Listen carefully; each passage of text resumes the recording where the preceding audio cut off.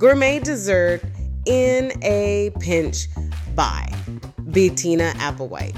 This pie is not traditional, it's easy to make, and it's a showstopper to end any meal. This is the best blueberry pie recipe you'll have in your repertoire. It's so easy to make if you remember the ratios for cornstarch and sugar. You can pull this out of your hat in a crunch.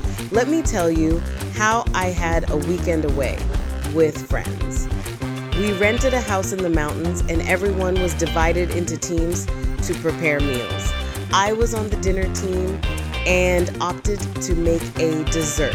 I wanted to make something simple so I wouldn't lose out on any fun by being in the kitchen, but I still wanted something that my friends would think is delicious. Not opting for boxed brownies, I thought of this blueberry and ricota galette. Most of them were questioning having cheese in a pie.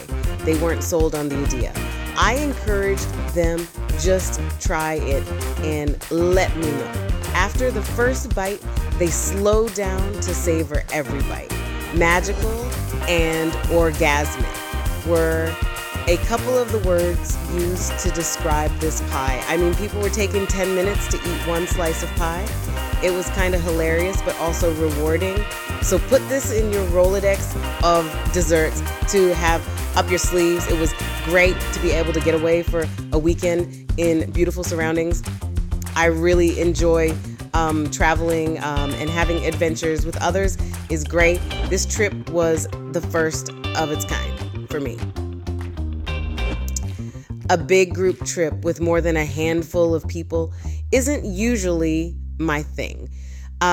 This trip was 10 people strong.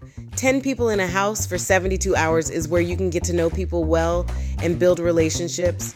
It was also the time to try different things together, like sit in a hot tub outside in 30-degree weather. It's actually not cold. I've always seen the people in a hot tub in the snow and wonder if it is actually relaxing.